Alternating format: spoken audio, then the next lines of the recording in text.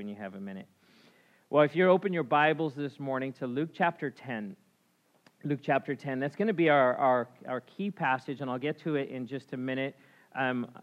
As is so often the case, I'm going to warn you up front, I have a lot of scripture today. There's a lot of passages.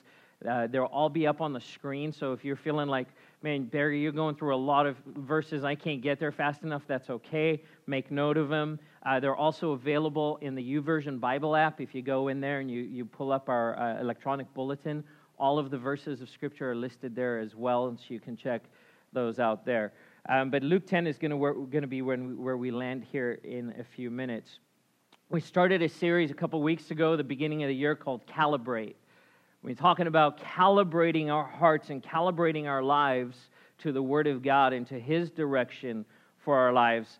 You know, it's the new year, and we've had this conversation about goal setting goals or writing down New Year's resolutions, right? I'm resolving this year to do this or that. I'm gonna eat better, or I'm gonna lose weight, or I'm gonna discipline myself to do this, that, or the other. I'm gonna get out of debt. This year I'm getting out of debt. And we write down these goals, and those are all good things. And maybe your resolutions and goals are even more expansive than that. You press into even deeper things, which is awesome.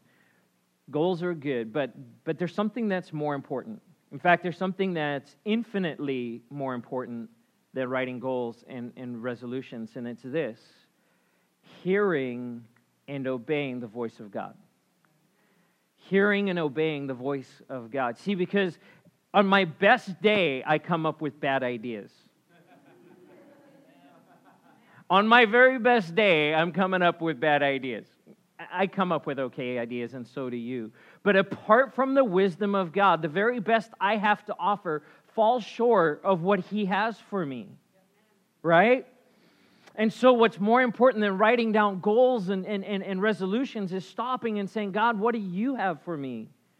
What is that you're calling me to this year? So I don't say things like, well, what do I want to achieve this year? I say, God, what do you want to do through me and in me this year? What are you calling me to this year? That is more important. That's the better question to ask. And in order to find that out, we need to calibrate our hearts and minds to be able to identify, hear, and obey the Word of God in our lives. God is speaking. He is always speaking. He wants to speak more and more and more.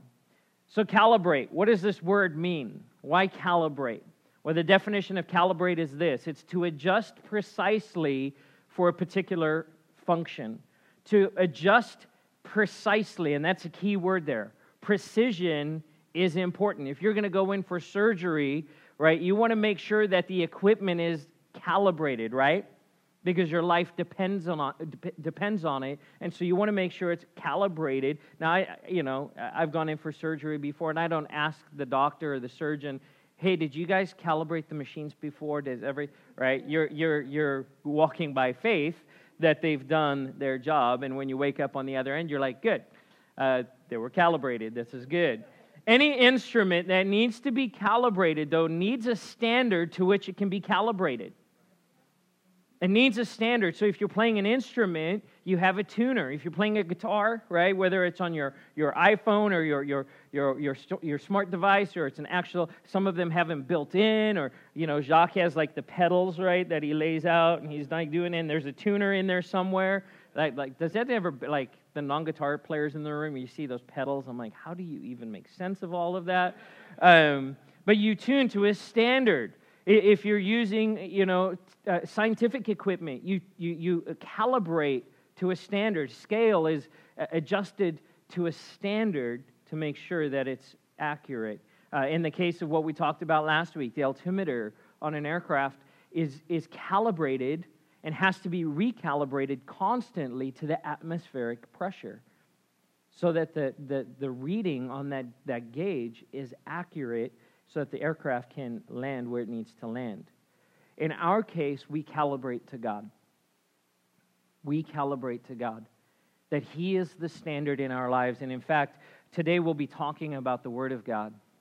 that God's Word becomes the standard to which we calibrate our lives. And I made this statement last week, and it was one of those, every now and again, I'll say something during a message that's not in my notes, and I'm like, oh, I've got to remember to write that down. And I believe that those are little gifts, little gems from the Holy Spirit. Why? Because on my best day, I come up with okay ideas. But when I submit to Him, I'm like, wow, that was good. We calibrate to God. He never calibrates to us. We calibrate to God. He never calibrates to us.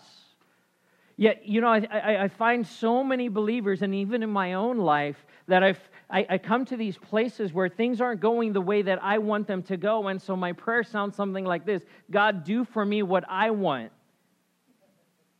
I'm asking Him to calibrate to my reality, to my life, to what's going on with me, rather than me saying, God, this doesn't seem to be working. What is it that you're trying to communicate to me in this so I can readjust my life to what you have for me?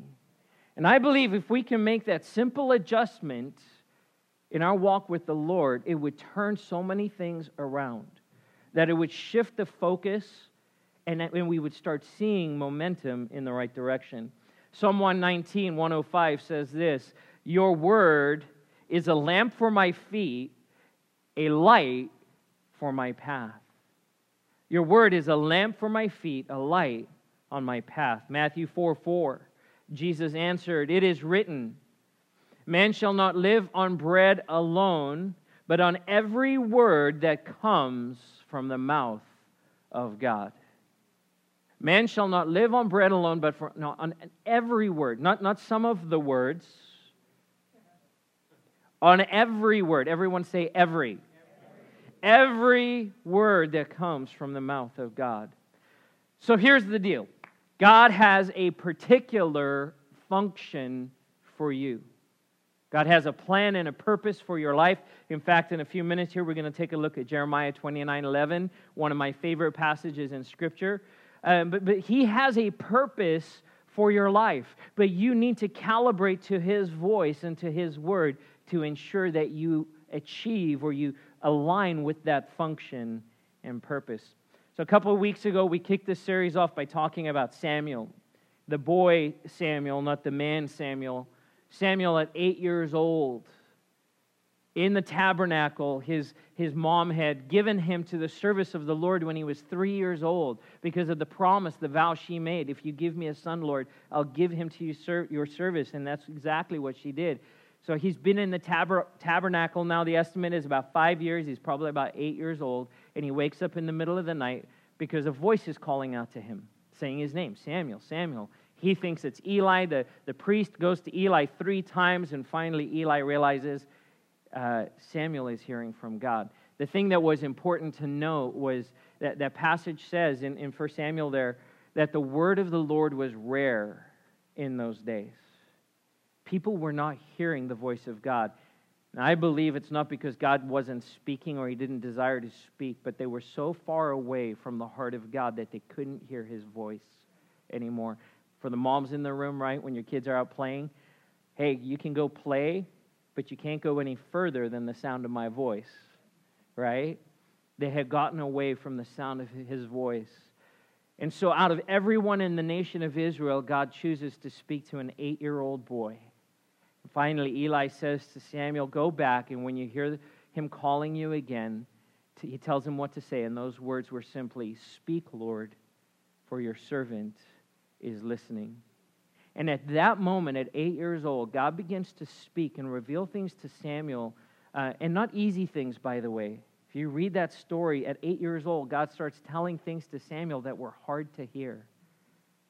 But through the rest of his life, Samuel would lead the nation of Israel as a prophet and a priest and speak truth into that nation.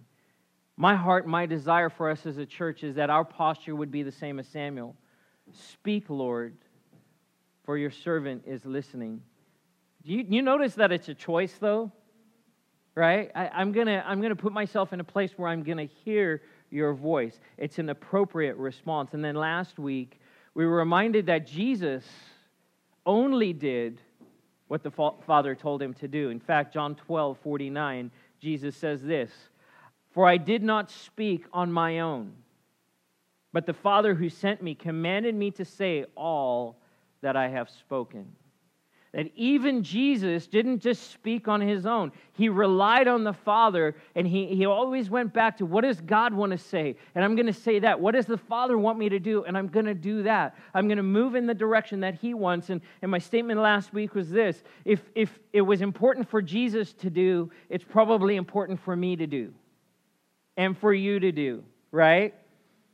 I remember years ago they came out with the bracelets, the WWJD, right? And it was cool. It was a good question to ask. But really, it should be more than a bracelet. It should be the posture of our lives is, Jesus, if it was important for you, it's important for me. Without picking and choosing. Why? Because we don't live on bread alone, but by every word that comes from the mouth of God.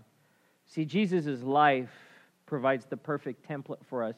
It is the calibration standard for Christians.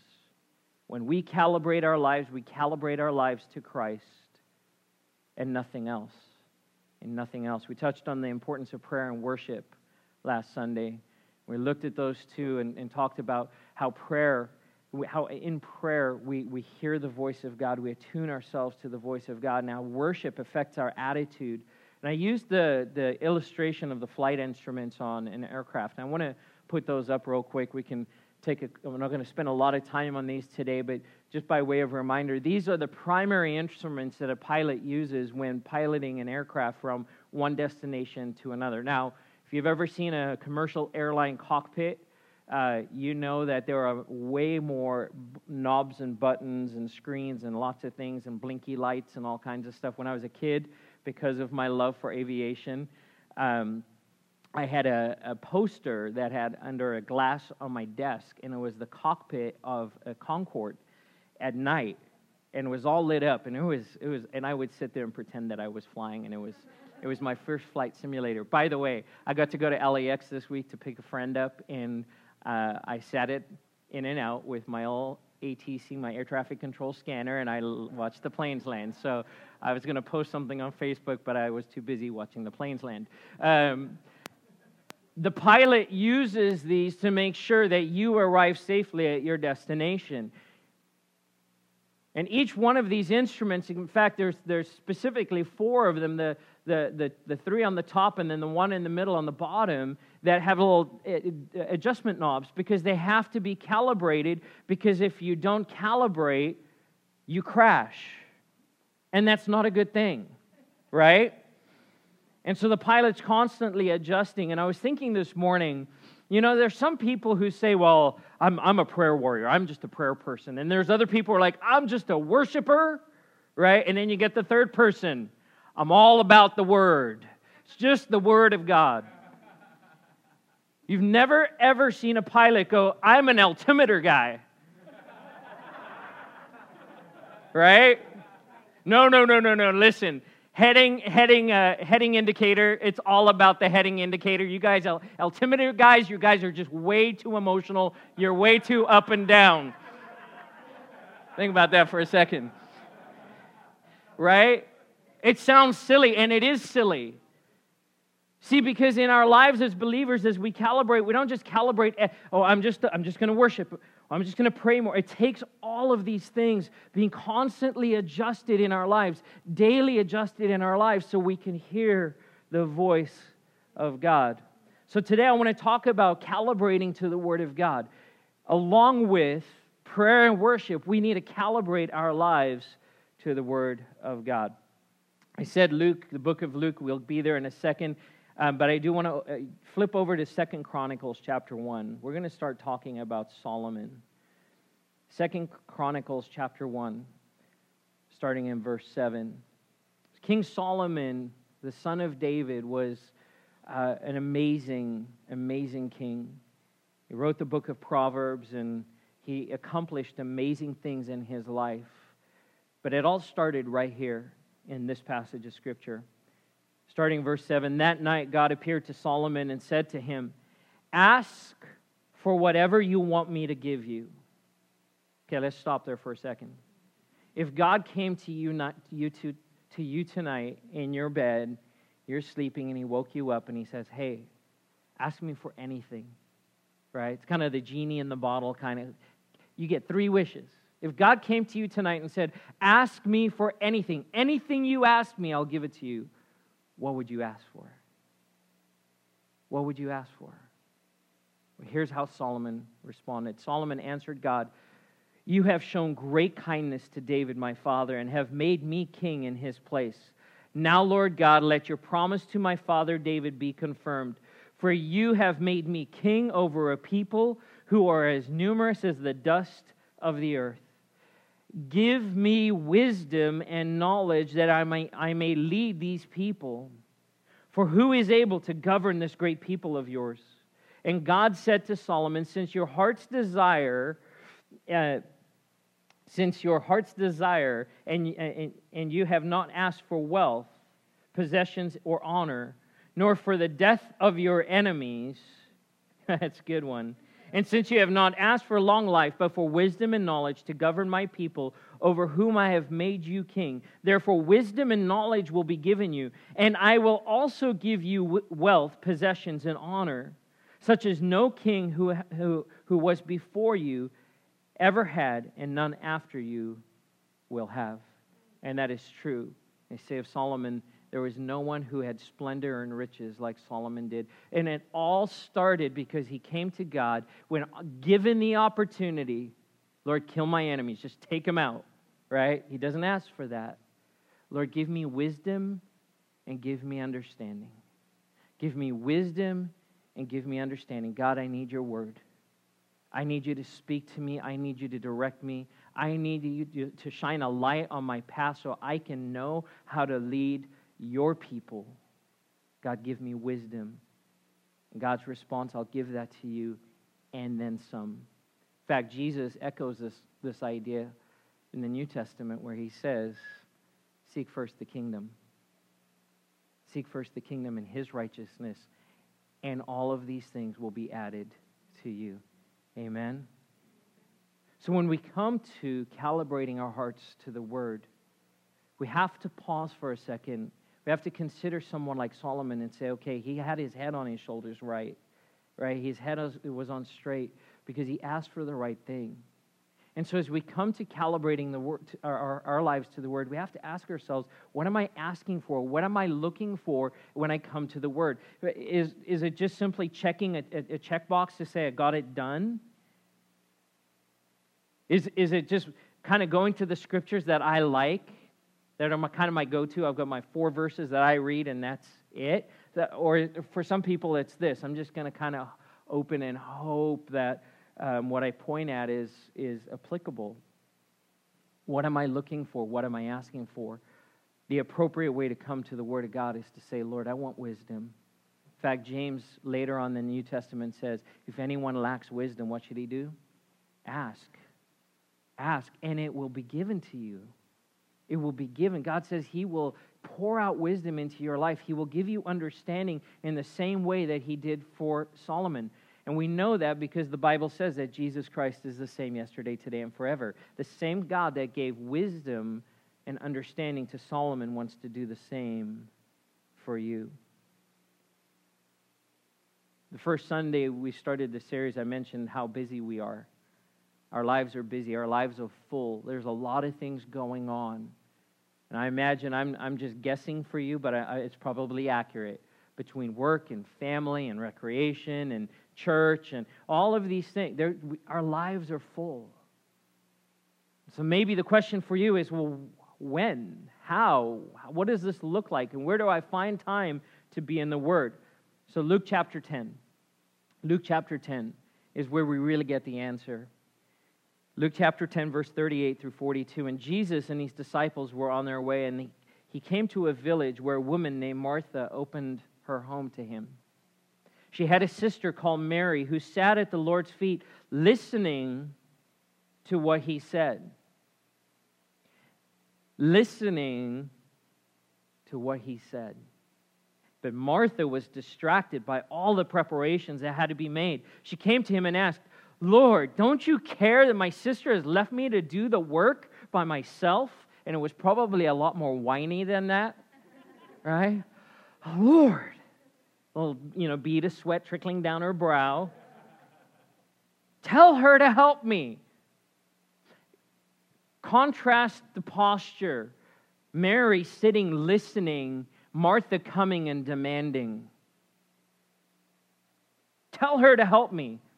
Jesus' response, Martha, Martha, the Lord answered, you are worried and upset about many things, but few things are needed, or indeed only one. Mary has chosen what is better, and it will not be taken away from her. In the midst of the busyness, the house is full of people. These sisters who love to be hospitable, right? Part of the culture was you welcome people into your home and you prepare a place and you wash their feet and you cook the food and there's activity happening. Mary broke with tradition. She broke with culture. She broke with everything that was her responsibility and appropriate for her to do. And she just said, you know what? I don't care that my house is full of these people. I don't care that the dishes aren't done and the food's not ready. I don't care. I don't care that my sister is bugging me. I am going to go and sit at the feet of Jesus and listen to everything he says. And she made a choice to sit at his feet. So, of course, Martha is bothered. She's irritated. She's busy. And she's even busier now because Mary's not helping her out. She comes and complains. And I love Jesus' response. Mary has chosen the better thing. Well, doesn't Jesus just want us to be diligent and get the work done? No, Jesus wants us to sit at his feet. Because here's what I've learned in my walk with the Lord. When I stop and I take time to sit at his feet and listen to his voice, the work is not nearly as difficult. The work becomes easier. Or I get to choose and say, you know what, that work's not that important. I really don't need to do that. Jesus said of Mary, she has chosen the better thing. Calibrating our lives to the Word of God is a choice. It is a daily choice. Now, when I fly on an airplane, I am so glad that the pilot chooses to calibrate the instruments. Are you? Come on, it's a choice. He doesn't have to, but he does. For you and me, coming to the Lord daily, we don't have to, but if we choose not to, we're not choosing the better thing. Well, I don't have time. I'm busy. I've got to go here and there. No. Those are excuses, not reasons. Those are excuses, not reasons. I know when I started kind of saying that to the Lord, well, Lord, I'm busy. And he goes, how much TV did you watch today? Right? Shut me right up. How much time did you spend on Facebook today? Or on social media or whatever the distraction is? There's the time. It's about making a choice to say, I'm going to calibrate my life to the Lord. So let's take a look at Jeremiah 29:11.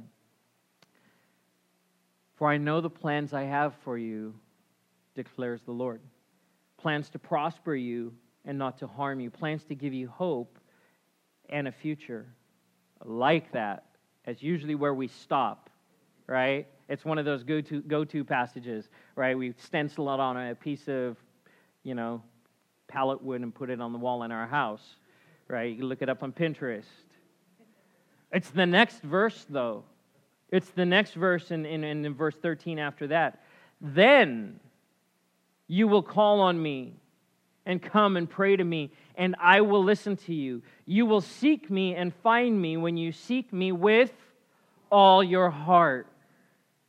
See, because God's plans for you are not going to just show up with a UPS driver, right? Hey, you didn't order this, but it came anyway. It doesn't happen that way. When you seek the Lord with all your heart, he says, when you call out to me, I'll hear you and I'll respond to you. And by the way, this passage, this promise was given to the children of Israel when they were in captivity in Babylon. and not at the end of that captivity. They were at the beginning of the captivity. They were still going to be in Babylon for 70 more years. And so God gives this promise, I have a plan to prosper you. And you will seek me and you'll find me and I'll hear you and if you seek me with all your heart. But by the way, it's going to take 70 years. We don't stencil that on a piece of wood, do we? Right? But God's timing is perfect, and we take Him at His word. He will move in our lives the way He wants to move in our lives because He knows better. The key here is calling on Him, praying to Him, seeking Him, and then He says, you will find me. We talked last week. Ask, and it will be given to you. Seek, and you will find. Knock, and it will be open to you. We just have to come to a place where we slow down, where we stop and say, okay, God, what do you want to speak to me? And He goes, okay, now that your heart is ready, let me speak to you. And give you an illustration. It's like an athlete who goes into training. An athlete will repeat the same motion over and over and over and over again. Right? If you're a quarterback, you're just throwing passes all day long. You'll spend time in the weight room and you'll do cardio and all of that. But the biggest thing you're going to do is get behind the ball and start throwing the ball. You're going to throw it every way you can. You're going to throw it short. You're going to throw it long. You're going to do the pitch, the handoff, all of that. And you're just going to work the ball. If you're a golfer, right, it's the swing. You're just swinging. You're getting out there and you're swinging and you're swinging and you're hitting balls. You go into the driving range. And this is, I'm not talking about, the hack golfer who just goes out once every few months. PGA level golfers, professional golfers, spend as much time, even more time, practicing their swing than they do. They don't just show up at the course and say, hey, I'm going to go play a round of golf and win $1 million. Doesn't work that way. They put hours and hours and hours and hours and hours of work in. They videotape themselves and they make sure that swing, and they just repeat it over and over and over again. A baseball player swinging a bat. Every one of these things, a swimmer swimming laps over and over and over again. And it's this repetitive thing. A basketball player, right? Shooting free throws. Just trying. I've got to get good at this. Get that muscle memory going, because you know what? When in the game, I just need to be able to rely on it to do what it's supposed to do. In the case of a musician, musicians play scales, right? Playing scales. Anyone ever take piano lessons and you had to do scales? Anyone drive your parents absolutely crazy, right? Playing scales. Why? Because scales is not a song. You never went to a concert and heard someone play scales. But you understand in music theory, understanding scales and how music theory works, and that's about where my understanding ends. Right? There's progression that happens, and the scales teach you what that is. So when you're playing the song, you just know what's coming next. I watch musicians that will get together, and a bunch of musicians have never met each other, and they'll start jamming, right? I don't get jamming. I'd be all jammed up. They're jamming, and it's just flying. You're like, that's amazing. Why? Because they've done the work of understanding the music theory and playing the scales so they can know what's coming next. They can anticipate what's going to happen, and so they play scales. Now, a really good athlete or a really good musician doesn't just go it on their own. They're going to actually have a coach or a teacher who will work with them. And what does a coach have that you wouldn't have? Experience, right? Because I would say most coaches, if not all coaches, very rarely do you find a coach who didn't actually play the same sport or play the same instrument. And so what they bring is their experience, and then they sit with you and say, you're going to benefit from my experience. You're young, you're learning, you're new at this, but I have experience, and so I'm going to speak into this. And they've put in the work. They've seen the results. They've been coached and they've been taught, and then you then get to take advantage of their experience in your own life. In fact, this week, the LA Rams hired a new coach, right? And you guys know what the big story was? Youngest head coach in the history of the NFL. He's 30 years old. And why that's important is, the big question is, does he have the experience to lead a team. And what I love in the Word of God is that God's not a respecter of age. He chooses an 8-year-old to speak to. Another 8-year-old becomes the king of a nation, right? So God's more concerned about the heart, and He's like, I'll work with you. I want to see the character. And so, the Rams have decided, hey, we're going to go with this younger guy because we believe he actually had, by the way, he was a quarterback. He played football. He's got experience as an offensive coordinator. Just impressed that I know that. And so they're like, hey, we're going to give this guy a chance. But now they wouldn't hire me. There's no way they're going to hire me because I have no experience. I have zero experience. I've watched football on TV. I've gone to my son's football games, but they're not going to call me up and go, hey, we're looking for a new coach for the Rams. Barry, we heard you're available. Would you come coach the Rams? Not going to happen because I don't have the experience. See, having a coach that has experience can make all the difference. You learn from their experience. In fact, we gain wisdom in really two primary ways: through our own experience and through the experience of others. As the Lord would use those two avenues in your own life, in your own walk, you do something and it doesn't work and you go, oh, I got to learn from that. That's wisdom, right? If I hit my thumb with a hammer, right, I'm learning an important lesson. That lesson is the next time I'm using a hammer, keep your fingers out of the way, right? And that's usually a mistake you don't make too often in your life, especially if that's your career. You're like, hey, I keep the important parts away from the hard, hitting parts. That's wisdom. Now, foolishness would be every time hitting your hand with the hammer. Go find something else to do. That's not a good idea. But wisdom is adding to that understanding and saying, I want to learn through your own experience. But we also learn through the experience of others. So if Jim were to come to me and say, hey, I was working on this project the other day and I had the hammer and I whacked the nail, but my finger is in the way. And man, look at my finger and it's all puffed up and blue and black. And I'd be like, man, that looks horrible. And then I'd pray for him because that's what a good pastor does. And then I'd be like, I'm not going to do that.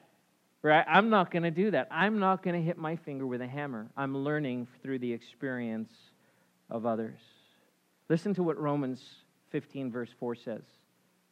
For everything that was written in the past was written to teach us, so that through the endurance taught in the Scriptures and the encouragement they provide, we might have hope. Everything that was written in the past was written to teach us. That means that this book is for you. It is wisdom for you. It is understanding for you. You get to learn through the experience of other people. See, because in Scripture you have some of the most amazing teachers. You can look at the faith of Joseph, who removed from his family and his nation and his people and his language and everything at a young age, managed to follow God without wavering for 20 years. That's incredible faith. The boldness of Esther to go to the king, knowing that it could cost her her life, but she goes anyway. Why? For such a time as this. The leadership of David, taking a ragtag bunch of guys. You can read about it in 2 Samuel chapter 21. 400 guys show up to David who's hiding in a cave. And it says that they were discouraged and they were depressed and they were in debt. Not a winning group of guys. And it says that David became their leader and he led them into battle. And out of that 400 came his 40 mighty men. You can read about the wisdom of Solomon or the passion of Peter. Come on, Peter had some passion. Peter is also really good at putting his foot in his mouth. So it's not just the right. I love that not everyone in Scripture is perfect. In fact, Jesus is the only perfect one. Everyone else was a hot mess like you and me. And you can learn from their mistakes as well as their achievements and victories. You can read about the transformation of Paul, going from a man who persecuted the church to writing half of the New Testament. these coaches, these teachers are available to you. Imagine if a professional athlete or a world-famous musician or a cordon bleu trained chef came to you and said, I would like to spend an hour a day for the next month teaching you. What will you say? I'm busy. Right? Carlos Santana came to a guitar player and said, hey, I want to spend an hour a day with you for the next month teaching you what I know. You would make space in your schedule. Right?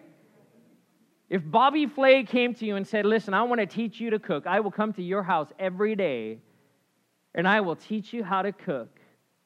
You would make space in your schedule.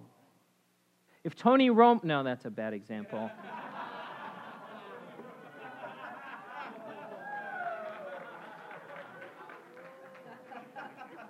Had to get that in once for you Cowboys fans. God loves Cowboys fans too.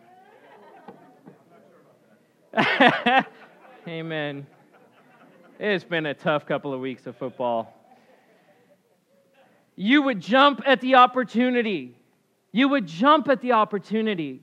You know that God comes to you and He says, listen, I have the most amazing people, their stories, their lives, their words, their everything just wrapped right up here for you. And if you would just take some time every day to sit at my feet and listen, I will impart wisdom and understanding and knowledge like you've never seen before. It's available to you in the Word of God. We have to calibrate our lives to the Word of God because God's not going to calibrate to us.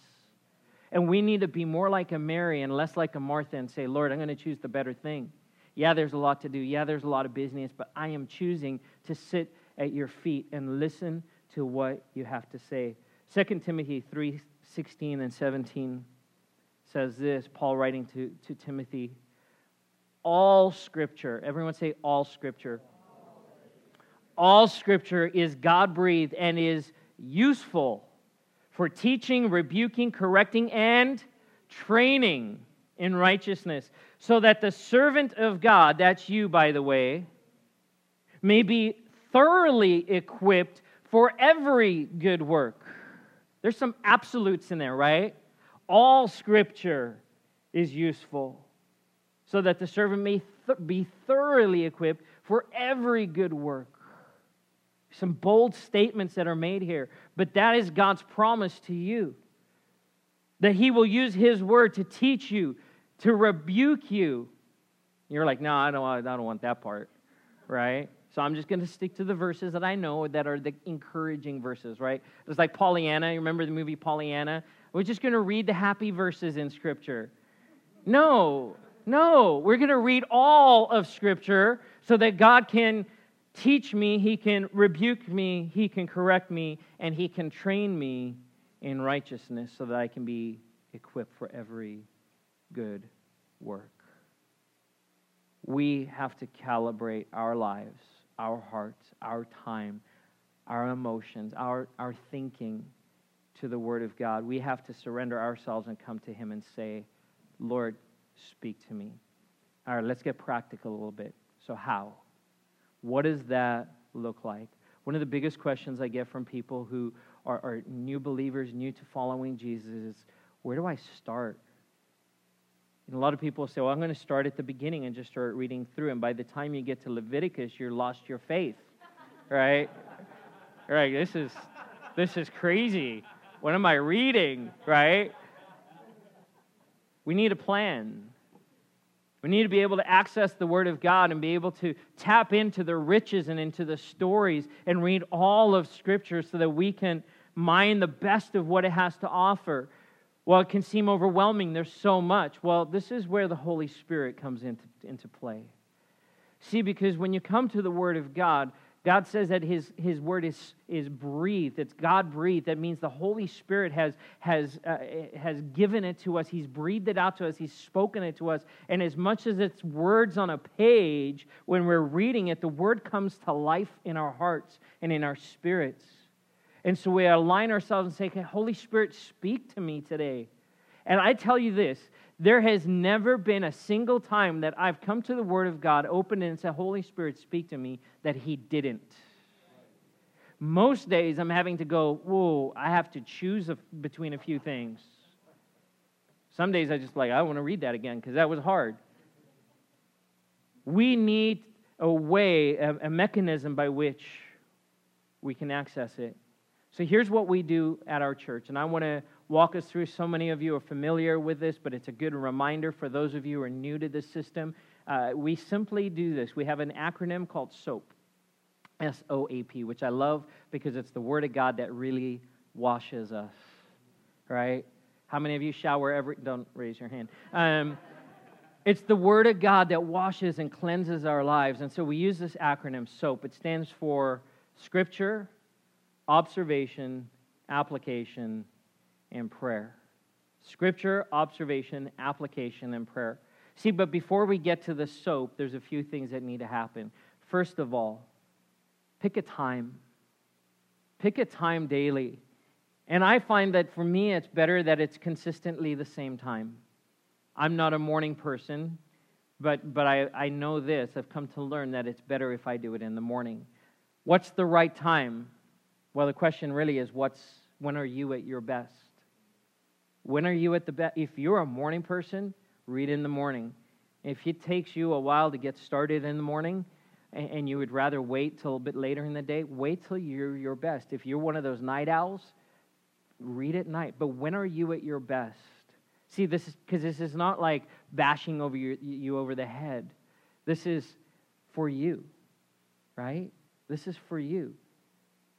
And so you pick the time where you're at your best so you can receive the best that God has for you. And pick a place. Pick the right place. Again, this is different for everyone. I mean, the goal would be somewhat distraction-free. Even that's different for different people. I love doing my devotions like at Starbucks or Classic Coffee. And it's not a distraction for me to have people around. In fact, if I'm on my own in my office and the door's closed, I'm more distracted there than I am with just people moving around. But maybe for you, it's I need everything crystal, just totally quiet, no one around, no one speaking. Find a place, set a place that you want to go and be alone with the Lord. And then you need a plan. See, why a plan? Well, a plan helps you not just stay on track, but it also introduces you to portions of Scripture you may not have read before. I talk to so many people, and I've even been in this boat where I have the books that I like to read. And there's portions of Scripture when I read through my reading plan, I'm like, I've never seen that before. I don't recall ever reading that before. Maybe I read it once, years ago. And so it opens you up to different portions of Scripture. We use, here at Thrive Church, we use the Solid Life Reading Plan. The Solid Life Reading Plan. It's a plan that was developed at the Rock Church down in Anaheim, and it's really adapted from the Life Journal Reading Plan, which Pastor Wayne Cadero in Hawaii developed a number of years ago. Here's what I love about both the Solid Life and the Life Journal Reading Plan is that Foursquare churches all over this country and all over the world read the same plan, which I love because I have friends reading the same plan that I am. They live in other towns, other cities, other states, other countries, and we can say, hey, did you read that today? Man, did you catch that in the Word today? And it becomes a point of connect even there. So how do you access that? Well, there's a couple of ways. Here in a few minutes, we're going to have the ushers pass these out. We made a bookmark, and it's the first quarter of the year, and it has the daily reading plan on it. You can just stick that right in your Bible, and there's a little checkbox where you can, for those who are like the checkbox people, you have to see those boxes checked. Put that in for you. That's one way you can access it. You've probably noticed in the church bulletin every Sunday, the reading for the week is listed right there in the bulletin. Right? I want to make this as easy as possible for you to access. The other way is on your smartphone or your iPad. I want to put up on the screen here. So we have the YouVersion Bible app. It's one of the most downloaded apps in at least on the Apple Store. I imagine on the Google Play or whatever platform you're on. It has been downloaded. It's all around the world in all kinds of different languages. So you can find that on your phone. And this, I want to walk you through what it looks like. This is on my phone. We'll put up the next slide. So if you download the app, the main screen looks like that. I didn't realize that bottom, that didn't work. Little screen's in the way. But right in the bottom, when you download the app, there's a little icon right in the bottom. And it says plans, and it looks like a little calendar. I put the yellow arrow won't be on your app. But you click on that, and it'll take you to this screen. And this is the reading plan. Now, that's my reading plan, the Solid Life Full Bible reading plan. But over on the right, it says Discover. If you click on that, it'll take you to a screen where you can put in your search bar and just say Solid Life. If you just type Solid Life, it'll pop up and it'll say this. It'll say Solid Life Full Bible Reading Plan. There's also, they just added this year, the Solid Life New Testament Reading Plan. If you're going, hey, I'm just kind of getting started and I see all of those scriptures and it's a little overwhelming, then start with the New Testament reading plan. The Solid Life Full Bible Plan takes you through the entire Bible once, through the New Testament actually twice.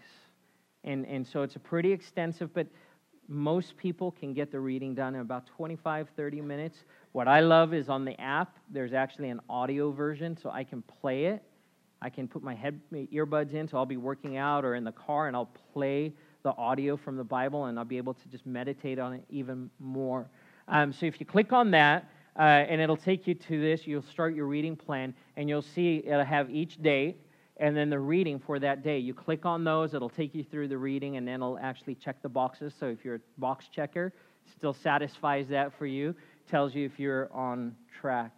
It's a great tool. It actually, you have to, I believe you have to create an account, a free account to be able to do the notes and all of that. But I encourage you, most people have smart devices now, and it's an easy way to access the Word of God. So there's options for you to be able to access the Word of God. Let's do this. Jim, when we receive the offering later, let's split those cards kind of and put them in the baskets. When the basket comes by, why don't you just go ahead and grab one of those? How often do you get to take something out of the offering basket, right? So you need a plan, and then you need a journal. Wow, I love hearing this from people. I don't journal. I'm not a journaler. My sister journals. I don't journal. My wife journals. I don't journal. Okay, this is not your deepest, darkest secrets. It's not journaling about your crush. It's not just random thoughts, right? You're going to capture the Word of God. If that athlete, that musician, if that chef came to your house, I guarantee you're going to be there with whatever device you can find, every mechanism you can find to capture as much information as you can, because you've got limited time. I want to remember everything I can. A journal allows you to capture those thoughts. And then whether it's a paper journal, you can just get a nice, leather-bound book. Some people like to have it real pretty. Some people like to have space where they can draw in the margin. I've actually switched from paper. I'm using an electronic. I use the app Evernote, and I keep all my notes in Evernote. What I love about it is it's accessible to me. I can search my journal entries going back for really a couple of years now. And so if there's something going on in my life, and I'm like, hey, I remember God speaking to me about that at some point. There was a nugget of wisdom He gave me. I can actually search it and go back and find that journal entry. The goal is this: whatever works for you, but pick something and then start implementing it. Okay, let's talk about SOAP. How does this work? It's not overwhelming. It's really, really simple. So I'll walk you through what I do. I come to, I'll go to Classic Coffee, for instance. I get my coffee. I get set up. I have everything that I need. I've got my Bible. I've got my journal. I make sure that my phone is on silent. One of the things, by the way, I like to keep on hand, or I do on my iPad, is I keep notes of things that pop into my head. How many of you, when you're reading the Bible, you start thinking about everything else in the world, right? Man, Lord God, you love me so much. Oh, I need to change the light bulb in the refrigerator. Right? It just happens, and it's normal. And so what you can do, if you have a place or a notepad where you can just dump those things onto a notepad and say, I got to remember that. That's fine. Then it's done and you can move on. And so it's just a handy thing. I always start with this. Just a simple prayer. Holy Spirit, speak to me today. As I come to the Word, would you illuminate Scripture? Would you speak to me? Now, your prayer doesn't have to be that prayer. Don't be like writing notes. What did you say? Just whatever comes, just talk to God. Say, God, I need you today. Speak to me out of your Word. And it just is calibrating your life to His. Start with the S, with Scripture. So you find that day, if you were on the bookmark, you'd find the day. So today is January 15th. And so the reading today is Luke 15, Job 19 and 20, and Revelation 10. Luke 15, Job 19 through 20, and Revelation 10. I'll go, okay, I'm going to read all of these passages. Now let's say you are pressed for time that day. And say, you know what, I'm going to do the New Testament reading. So I'm going to read Luke 15. I'm just going to read that passage. And maybe I'll come back to those others later in the day. And you just read through those, just thinking and just praying, Lord, what do you want to speak to me? Kind of just taking note of, well, what's standing out. For me, sometimes I'll get halfway through the reading and there'll be a verse of Scripture that just nails me, jumps off the page and says, this is for you today, Barry. And I'll stop and I'll just journal on that. Sometimes I'll go through all of the reading and then I'll go back and I'll say, okay. And the goal here is to just pick one passage. Just pick one passage. Say, I want to journal on that. And so in your journal, what you would do is at the top you would put S and then actually write out the Scripture. Write it out. And there's something about writing Scripture and rewriting Scripture that's powerful. It kind of, as teachers, the teachers in the room would know, we rewrite things because it helps us to commit it to memory. And so you write that passage out so you have the reference there. Then you move on to the O, the observation. We're going to do observation. And this is simply looking at what's happening. So let's say we were reading the passage about Mary and Martha. You read that and go, well, what's happening? Well, there were some guests that came over, and there was a lot of people in the house. And Martha was really stressed out, but Mary had chosen to sit at the feet of Jesus. And just observe. It's a good practice. What's happening in Scripture? Doesn't have to be a theological treatise on the, right? You're not writing a commentary. It's for you. I'm not going to grade it. It's for you. So write what stands out to you. And then application, the A. So what does it mean to you? How is this going to impact your life? What about what you've just read will bring about change and transformation and calibration in your life? So in the case of Mary and Martha, I might write something like, my life is busy. And sometimes I'm more like Martha than I am like Mary. But God's desire is that I would sit at His feet like Mary did. In fact, that's the better thing. That's it. Do you see the wisdom right there? You didn't even have to come to church to get that. That's not an invitation. And then you finish it with a prayer. Lord, I pray today that you would help me have the heart of Mary and not be busy like Martha. Help me today to focus on your word, to sit at your feet, and to listen to what you have to speak. That's it. You're done. You imagine doing that every day, day after day. At the end of the year, you would have a journal full of gold nuggets, of treasure, of wisdom that God has deposited, not to me, right? Some people are like, well, I read My Utmost for the Highest by Oswald Chambers. That's great. But Oswald Chambers is not God. Don't calibrate to Oswald Chambers. In fact, what I know about Oswald Chambers and Beth Moore or whoever is they calibrate to God. And I know that if they were here, they would say, no. This is in addition to the Word. This is just, but don't replace that. Go to God Himself. So go to the Word and allow Him to start speaking to you. Mary chose the better thing. I want to encourage you this week. In fact, I'm going to challenge you this week with your bookmark or your app or whatever. If you have one of the journals that has the reading plan, take the bulletin if you need to. But I want to challenge you this week. Make a commitment this week to go every day without missing a day of being in the Word. Make a commitment. Decide right now, you know what, I'm going to do that. And I'm gonna find a way to journal. I'm gonna find a way to write it down. But do 1 week. Just do 1 week and see by next Sunday what God has spoken to you. See if there is any difference, any change in your life. I want to close with this. About a month and a half ago, I shared with you guys that I was getting ready to start a training program. And my trainer, who's a pastor down in Santa Ana, was laughing. He's like, man, that is some accountability. In fact, at our Christmas party, our church Christmas party, like everyone was watching what was on my plate. Thank you. And I didn't know what I was getting into. I knew this. I needed help. Because I'd gone to the gym before, I'd done diets before, and it didn't work. And I realized this. Part of it was I didn't know what I was doing. I needed someone to help me. And so Terry Miller, this pastor in Santa Ana, came alongside of me, and he's like, all right, I'm going to tell you what to eat, and I'm going to tell you how to exercise. And he designed a custom workout plan for me. Now, here's the thing. I really want to lose some stuff around the midsection here, right? So what's my plan always? Crunches and sit-ups, because I just want to target, right?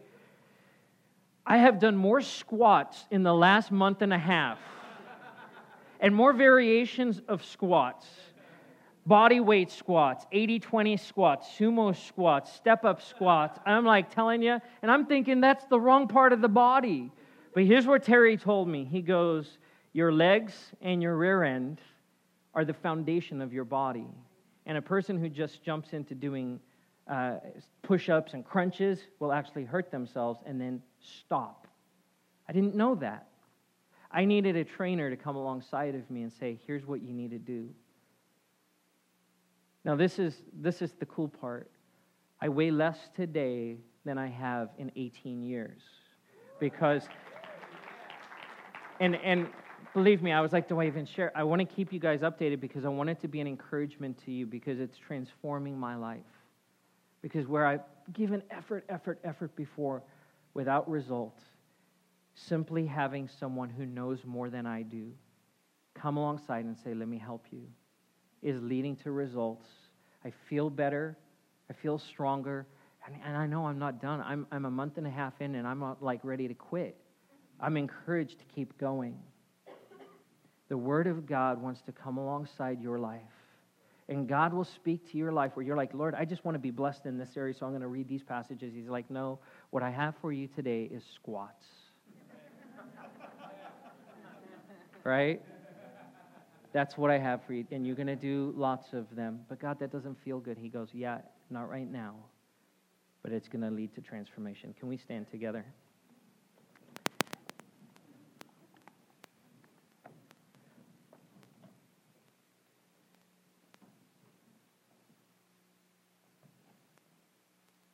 I want to do this first.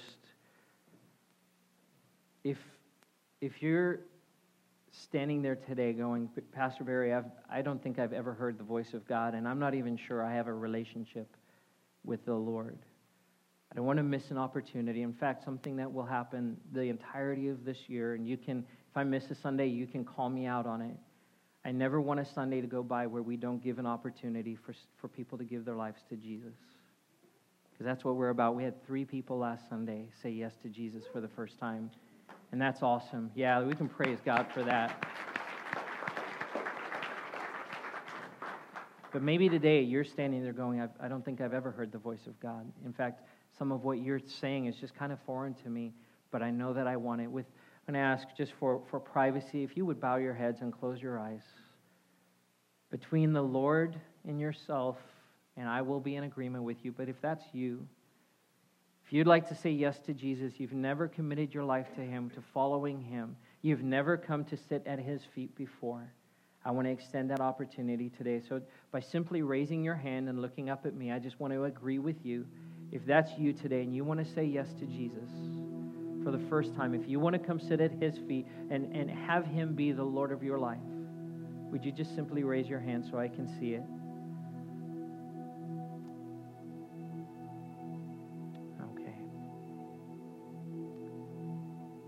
All right, for all of us this morning, you can keep your eyes closed.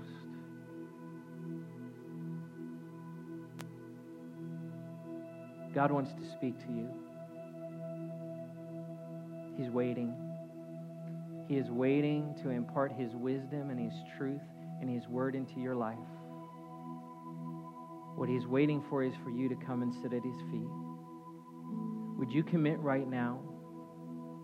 If you're going to make a resolution this year, this is the one to make. Jesus, I commit to sit at your feet daily. In just the stillness of your heart, we're going to take 10 seconds, 15 seconds. Would you pray that and make that commitment to the Lord?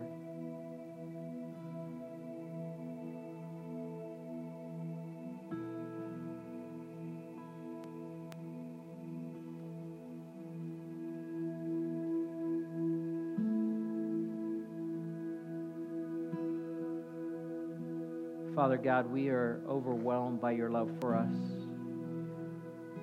You're a good, good Father. It's who you are. You give good gifts to your children. And Lord, the greatest gift that we have, that we can tangibly lay a hold of, is your words. And I pray, God, that our Bibles would go from holding a place on our shelves or being an app on our phone to be something that is living and active, as your word says in Hebrews. Moving daily in our lives. Jesus, we invite you to speak to us. We want to come and sit at your feet. We want to be transformed in your presence. And Lord, I pray that over this next week and over this next year, God, that there would be such a deep work in Thrive Church as your people come and listen to what you have to say. I pray that dreams would be released, visions would be renewed, bodies would be healed, relationships would be restored, broken hearts would be bound up and put back together. And I pray, Lord, that the testimonies that would flow out of the simple act of being in the Word, Lord, would just overwhelm, Lord. I pray that we would run out of Connect cards every Sunday as people write down the testimonies of what God is doing. We believe you for that. We trust. We take you at your word. In Jesus' name, amen. One final thing. Next Sunday, after you take this week to read and journal and pray, would you find someone next week and tell them what God is speaking to you, to tell them how God is moving? Revelations 12 says we overcome by the blood of the Lamb and the word of our testimony. Your testimony of what God is doing in your life is powerful. Grab a Connect card next Sunday and write on the back. We have a place for Thrive stories, for testimonies. Write down what God is speaking to you and what He's doing in your life because of your commitment to be in the Word. And we'll give Him glory for that. Let's worship together.